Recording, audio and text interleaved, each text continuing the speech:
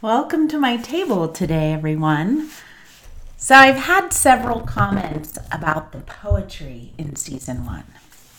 During this season, I share 10 original poems in the context of each episode's topic. And so here is a special short episode that just shares those poems in one place. I hope that you enjoy. I'll begin with the podcast namesake poem. Get thirsty for the things above your head. A small sip of surrender is worth saying yes to. I wonder what would happen if we convene over here at Life School, gather round the table with those who don't have expectations, assume a posture of trust, and realize that relationships are everywhere. Glow into our shared soul, friends, and let us bring our hypocrisy into the spotlight. Maybe there is a collection of learnings here.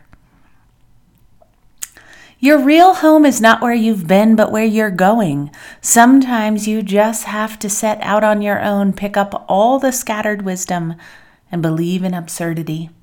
Advice is the best gift when it arrives like a stranger knocking on the door of your hideaway. Make a place for it in the infinite home. Raise the rent on your own heart. Capture some sense-making of another way of seeing. Simple silence might be the ocean of true human beingness. When living is allowed to become the best friend, it makes for a warm luminosity of the soul. The messages between the fire and the heart get clearer.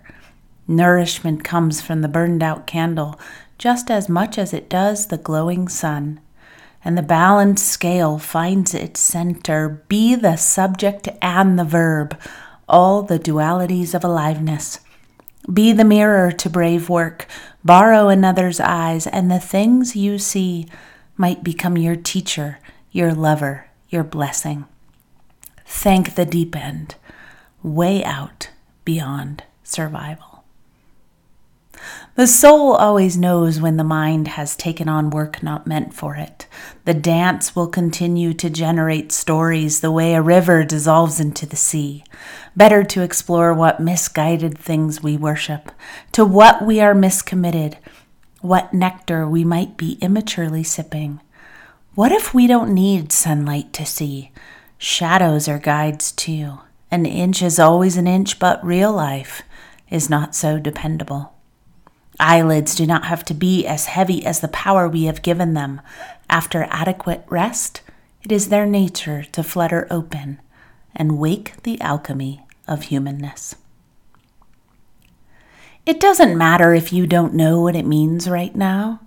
We are in the desert of forgetting, caught up in the dream of matter, and that is just one sacred location on the journey.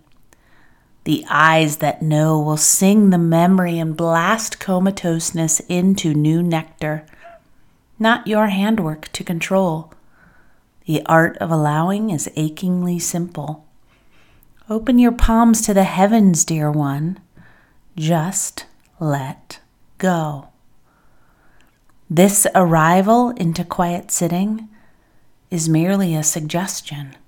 A gift of grace until the ground begs for our bones. What if this discovering tranquility in midst of mayhem is the real journey? I think I'll choose the pain, the practice, the payoff in that order. A warm invitation to hover, make the 2 millimeter shift and knit ourselves back into being.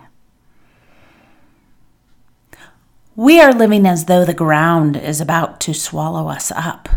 What is this you long to express, where you long to fly? The wings will fit, I swear. Fill your secret cup right up. Take the time. Clear whatever is blocking your hearing. Leave no residue, my friend. Dissolve the ego. It is like talking to God when the spirit grows wings, and not held by this universe. If we could only know what we know, this is the best death before we die, and the real milk of grace.